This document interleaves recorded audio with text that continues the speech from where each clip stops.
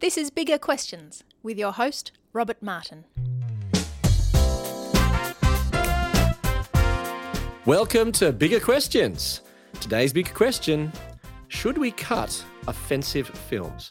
Now, we can't get a live audience today, but we can ask some big questions via some remote interviewing technology. And we're asking today's big question to two people. First, to Russ Matthews. Russ loves film and enjoys engaging in discussions about the latest cinema offerings. Russ is a film critic with Real Dialogue, a creative engagement between film and the Christian message. Russ, welcome to Bigger Questions. Hey, it's great to be here, Rob. Thanks. And also to Cliff Philippia. Cliff is a senior photographic correspondent and press photographer for a global news service, and he's also a great lover of movies. Cliff, welcome to Bigger Questions. Hello, nice to see you guys. It's great that you can join us here. Now, both of you have connected over your love for film. Now, Russ, you're a film critic. Do you get bored of watching films every week? No, I don't think I'd probably keep doing it if I got bored. I absolutely love it. I love the discussion. Even films that most would consider bad, it's still something about going and seeing a film, especially in the cinemas. Even though I do enjoy, kind of watching them at home, I really thoroughly enjoy going and seeing films. So yeah, I still enjoy it. And actually, I get to meet cool people like Cliff. Great. Well, and Cliff, so you're a photographic correspondent. So Yes. Do you mind if the pictures move, so to speak? You don't mind a film? No, to be quite honest, they're two completely different mediums. It's funny, when Russ and I talk about films, I actually see it more from the whole photographic perspective, like how it's been shot, type of lighting, composition, that kind of thing. That's part of my analysis. But then we also have something quite similar in the way that we look at film as well. So it actually works out quite well. It's been the basis of a good friendship. That's very good. That's very good. Now, to kick off bigger questions, we like to ask some smaller questions just to get us thinking. Today, we're thinking about the big issues raised by films with controversial or objectionable content being removed from streaming platforms in light of the recent killing of George Floyd and the subsequent Black Lives Matter rallies. Now, this is a big and important question, but I thought we'd start with a slightly smaller one about a kids' TV program that some were apparently calling to be cancelled. Okay, now this was on Twitter, so that needs to be taken into account. Yet recently there are a number of tweets calling for this particular kids' show to be axed. Now the two tweets said, "You've already brainwashed a bunch of kids into thinking law enforcement is a noble and just profession.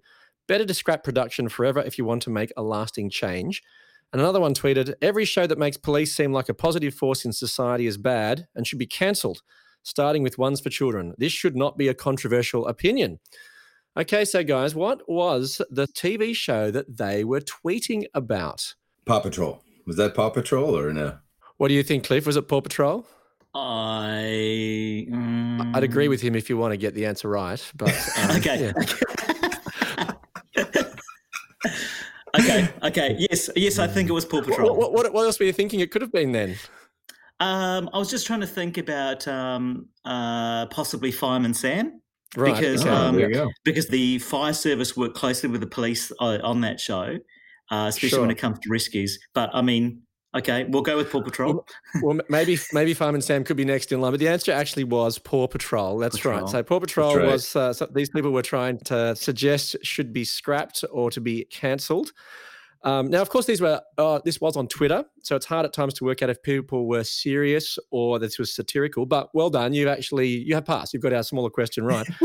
Now, well done, Russ. That's right. Now, it might be satirical, but this does lead us to some bigger questions about films or TV shows which have been taken down in recent weeks by streaming platforms in response to the Black Lives Matter movement. Now, Netflix removed a series of offensive or objectionable content involving blackface.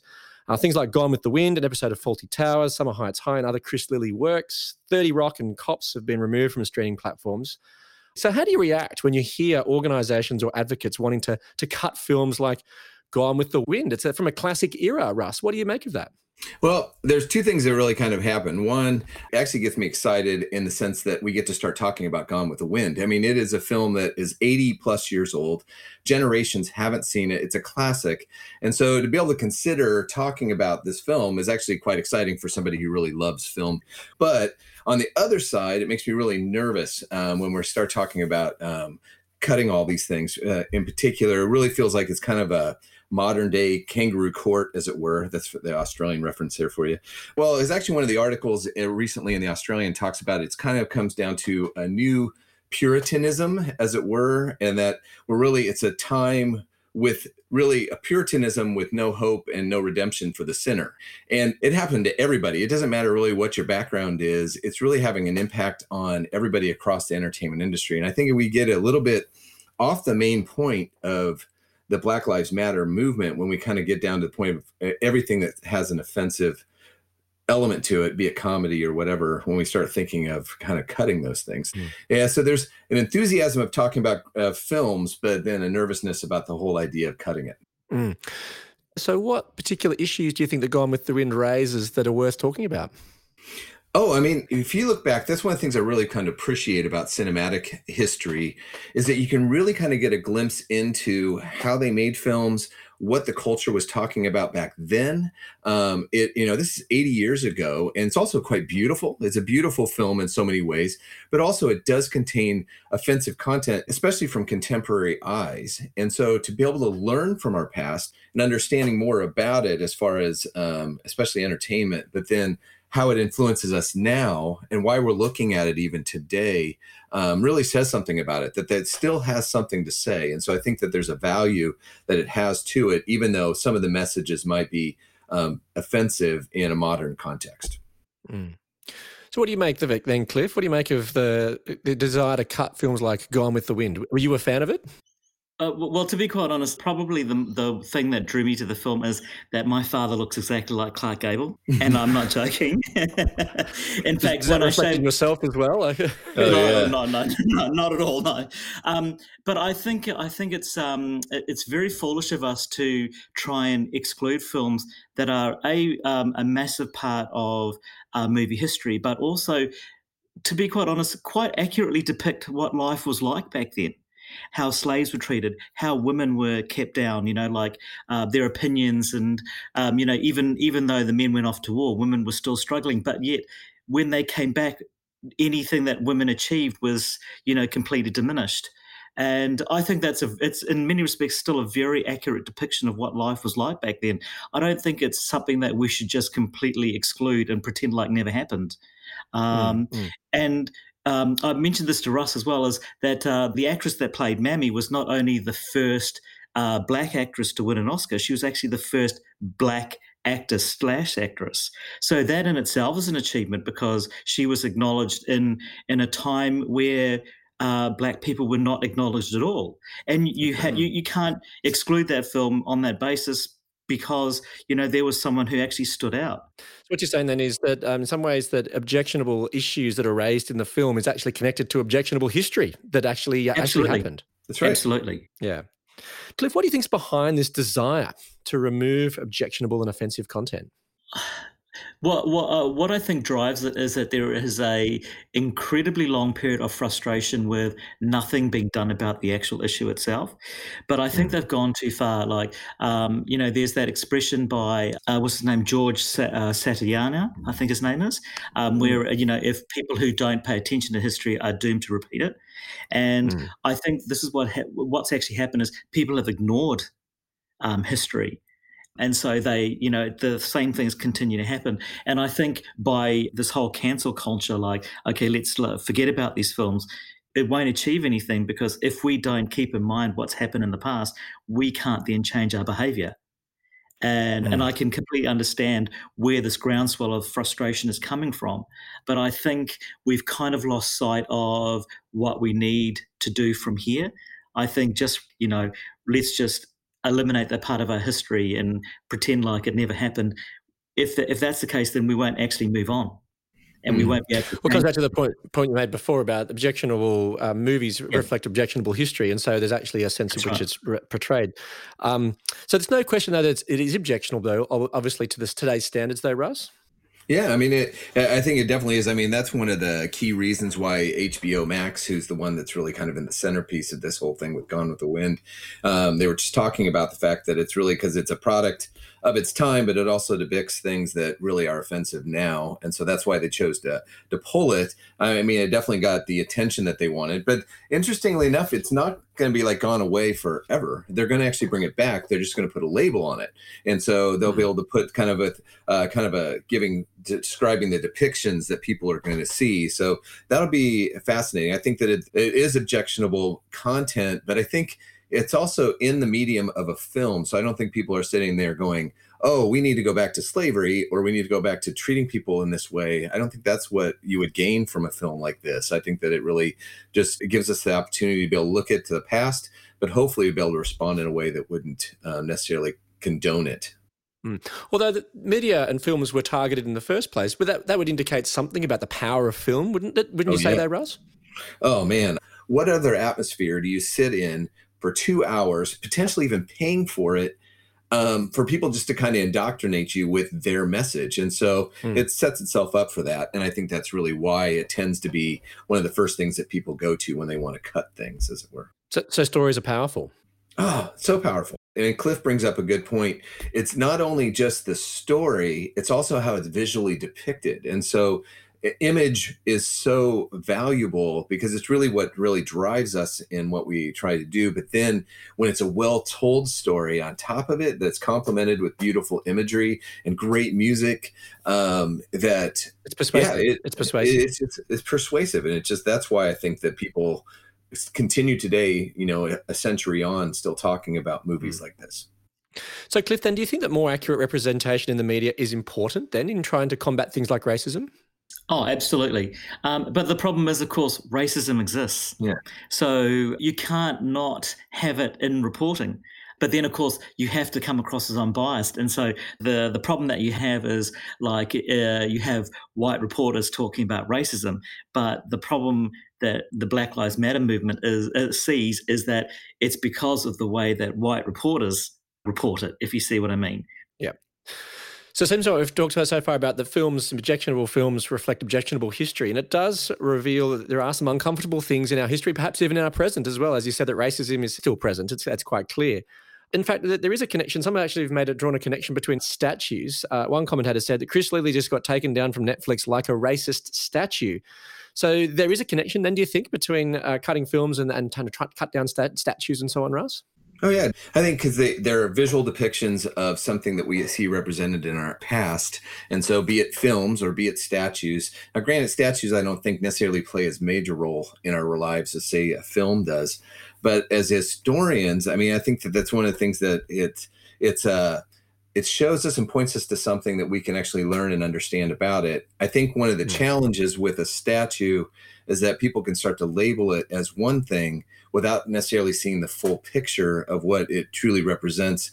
That person may have had some bad issues going on with their lives, be it racism or other issues, but there are also probably positive things that they maybe have brought to society, and maybe that's what we need to kind of focus on. So I think, and the same with film, I think that's one of the aspects of what we see, but also what can we learn from it. And so I think that there's definitely a key connection that we can see, but also I don't think there's a value in pushing away or trying to get rid of our past. I think it's just we can learn from it. Absolutely. What are your thoughts? What are your thoughts, Cliff? Because Gone with the Wind's been described as a historical artifact. So are warnings enough, do you think, for films like that? What does the warning achieve, though, to be quite honest? Just putting it back to you guys, I mean, it is an accurate depiction of what life was like back then, but it also should show how far we've come since then. And I don't actually know if a warning will achieve anything. Here, real quick on the statues thing. The Indigenous Affairs Minister, Ken Wyatt, actually said that he doesn't necessarily think that we should take down the statues. He actually thinks that we should keep them so that we're aware of our past, but also we can put, maybe a plaque on them to kind of maybe say something about more of the story than just this is this person. Yeah, there's a value to that. Matt, go back to the films thing. Well, we already have labels. So here we have MA15 or R or even X. And so what does that do? Well, maybe it draws your attention to it, maybe puts up a little bit of a barrier, but I think that's where we're challenged. I think labels maybe serve a purpose, especially maybe for parents with children, but I don't know if a label is going to cause people not to see it. An example would be that HBO Max cuts it, but Gone with the Wind goes to #1 on Apple TV in that week, you know what I mean? So all of a sudden everybody's going, oh, I haven't seen that film. And so they go straight to it. And so a label actually kind of goes, oh, it's kind of like that. Don't touch it. Oh, well, that means I want to touch it, kind of thing. And so it's an interesting thing to think what a label actually does. Yeah. No, so Cliff, is racism something that you've actually personally experienced? And with things like labels, warnings, and removing statues, would that help? I'm just keen to hear your personal experience there. So I'm half Sri Lankan, half English, and I went to a Catholic school where I was actually in fact the only what should I say, either non-Polynesian or non-Kiwi, a non-white Kiwi, and I was pretty much bullied because of my race, but I was bullied by a very small group, and in university, while I was actually studying medicine here, I actually, not going into much detail, but I was actually stabbed during a pub crawl by a neo-Nazi. So when I was 19. And it was actually quite funny because how it all started is he had actually targeted one of my friends saying, "What are you doing with," I won't use the two words that he used, "What are you doing with him?" And he told him to basically, take off. And then because we were on a pub crawl, they actually followed us. And then before I knew it, at the second or third venue, there was a whole fight that ensued, and he pulled a knife and he stabbed me in the neck.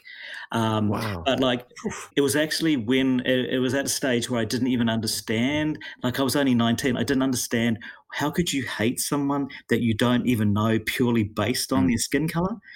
And it was something I grappled with for about a good 2 or 3 years afterwards. It's like, how can you define someone purely based on something visual? You don't know anything about them. I could be the next male Mother Teresa as far as they know, or I could be the next serial killer. But to just look at someone like that and automatically put that filter on, it was just something I really, really struggled with. Yeah. So then, obviously that's some ways potentially a traumatic experience of being stabbed by a neo-Nazi. But then, so what would help then combat that? Look, there was a photo that was actually published in Reuters in the UK recently at a BLM, like extreme white supremacists had squared off against Black Lives Matters protesters. And one guy had been isolated and actually been beaten by a group of black guys. And one young black man actually picked him up and carried him to safety. And so afterwards, they interviewed him and his friends. In fact, 4 of his friends had actually shielded the guy while he actually carried him off.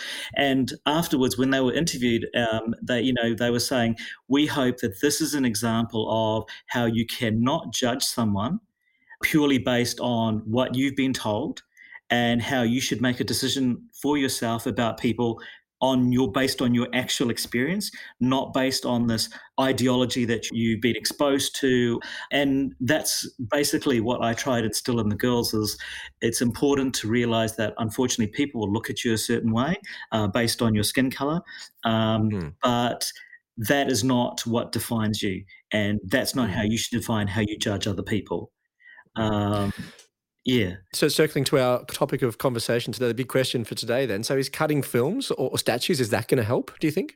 No. And I seriously think that you need to just put it in context, and you need to say, this is what history was like, but this is how far we've progressed, if we have actually progressed. And if we haven't progressed, then I'm being quite honest here, then what should we do to actually progress? And I think like taking down statues and culling a whole series of films is not the answer.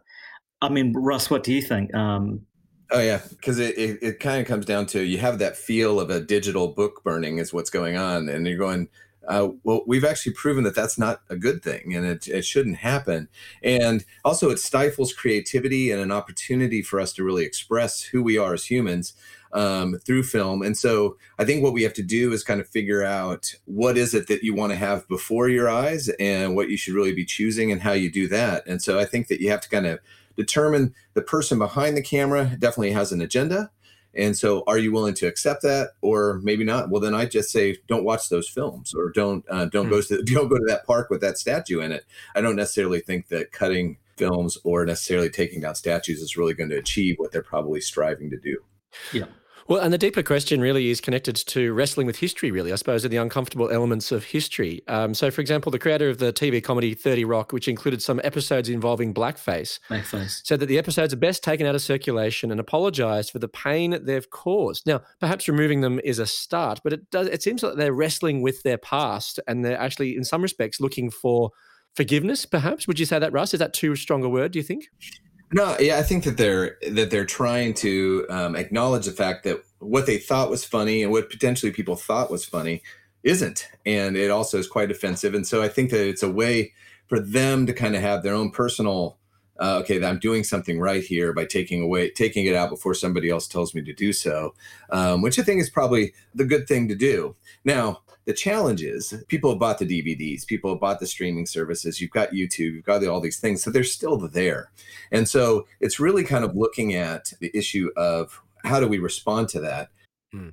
So what do you think, Cliff? Do you think that we are, as a culture, we're wrestling with uncomfortable things in our past and perhaps seeking forgiveness or repentance?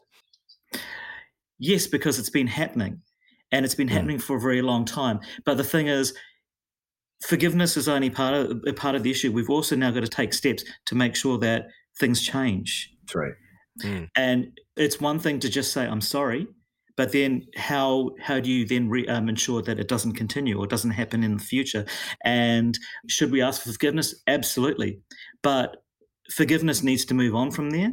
We need to ensure that that doesn't happen again. Thanks for that, Cliff. That's great. It's a great reflection. And realizing that forgiveness is more than just saying sorry and Yes. maybe doing an act in one particular time. It actually means something more. Yeah. Well, perhaps maybe the Christian message may offer a vision for how to engage with an uncomfortable past.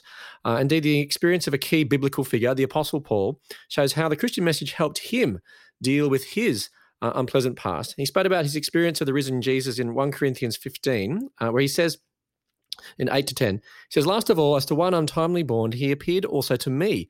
For I am the least of the apostles, unworthy to be called an apostle, because I persecuted the church of God. But by the grace of God, I am what I am, and his grace towards me was not in vain. On the contrary, I worked harder than any of them, though it was not I, but the grace of God that was with me." So, Russ, it appears here that the Apostle Paul here had his own history of shame. He persecuted the church, which he then subsequently joined. And this memory seemed to stay with him in some way, and he thought he was unworthy to be called an apostle because of what he did in the past. Yet he could still stand as apostle because of the grace of God. What do you make of that? Is the grace of God that powerful? Yeah, I think that the grace of God is really a fascinating thing, and also specifically the example of the Apostle Paul, because the Apostle Paul himself was a part of the elite of the establishment, and he was doing what he thought was right, even by persecuting the Christians at the time. But then through a radical transformation, he comes to acceptance of Christ and acknowledging, especially in that passage there in 1 Corinthians, the fact that it wasn't by anything that he did. It wasn't how great he was or how bad he was. It was really because God loved him. And so grace, that unwarranted favor, as they would say, gave them opportunity to have a relationship with God, but also to serve God. But the thing I really appreciate about Paul and what he's even saying in this short passage that you read is that he acknowledges his past. He doesn't necessarily ignore it or say it didn't happen or eliminate it or say it's not there anymore. He acknowledges it and said, I'm now no longer that man. I am this man by the grace of God. And this is why I'm doing what I do now as far as understanding that grace. And so I think that that's the beauty of it, and really a message that really resonates even now with what we're talking about, in that really it's the changing of the hearts of man that really, you know what, we can try to do it ourselves and we can try to be good, but really it comes down to God. And really it's God's grace that really kind of can change the hearts of man. Because there seems to be real power here, because he actually doesn't sort of ignore or cancel his past. It's there, Right. but it seems as though this is actually giving him in some respects, almost a freedom or a strength that can actually help him to deal with it. Do you think? Oh, yeah. But really, what you can see even in this message and also in the other letters that he wrote was that his confidence was in his forgiveness that he had gained from God. And again, not because of anything that he had done. Also, he didn't have to dwell in his past. His past didn't define him. His definition really came from God. And so that's where his freedom was. I think he had a freedom from his past to go forward and do what he did. And it was God it was the one that defined who Paul was. Mm. What do you make of this then, Cliff? Do you think this is appealing, this idea of the freedom that Paul gets from his past? That means that it doesn't define him, and perhaps what you were talking about before, that you need something that doesn't define you to be able to move forward. Well, it's interesting. It's more a situation of forgive but don't forget. So don't forget Mm. your past, and it is therefore what you've learned or what you recognise as mistakes that you made in the past that will therefore lead you in the direction that you need to go. To say Yeah. forgive and forget, you don't forget. It's the history that you need to remember Mm. and need to apply when you go forward. That's right. Well, because the Apostle Paul stopped persecuting the church. Like, he obviously changed. Yep. He obviously was completely convinced. Yep. Hasn't forgotten the past, but he's moved on and actually says, actually, now this is actually an ongoing way of me living and engaging with the world now. So, Russ and Cliff, should we cut offensive films? Let's start with you, Russ. I would say no. I mean, I think that cancel culture doesn't really solve the problem. If you truly want to be radical about the change, we really need to consider more than just what films are being made, what statues are being put up, but what can really change the heart of man or the heart of mankind or humanity. And so I think that goes to kind of what we've been talking about, is that it kind of goes beyond us and what can we really do about that. And so, no, I don't necessarily think that canceling Gone with the Wind is really going to affect a whole lot of change. You, Cliff? Well, it actually opens itself up to a key word there. What do you define as offensive? I am certain that you'll be able to find someone who finds any single film that you put up, there will be someone who finds something offensive about it. So therefore, are we going to cull all films altogether, all books, all everything? So in that respect, no, absolutely not. And going back to what Russ says, I completely agree. You can't. It's part of what defines us. And it's films are a record of the human condition. They're also an outlet for portraying a particular theme, which otherwise wouldn't have an outlet. And I think that we just need to put things in context rather than just saying, right, this film's a good one, this one's not. I mean, who defines that as well? And it's all part of our history. But the thing is, I keep going back to it, is history should actually help define our future, because how we move forward should depend on how we behaved in the past. So no, I don't think we should cull any offensive films whatsoever. Let me leave you with some of the Bible which might help us wrestle with uncomfortable things in our past, from 1 Corinthians 15, 8 to 10. I am the least of the apostles, unworthy to be called an apostle, because I persecuted the church of God. But by the grace of God, I am what I am, and his grace towards me was not in vain. I look forward to you joining us next time for Bigger Questions. Thanks very much to our guests today, Russ Matthews and Cliff Philippia. Thank you. Thanks.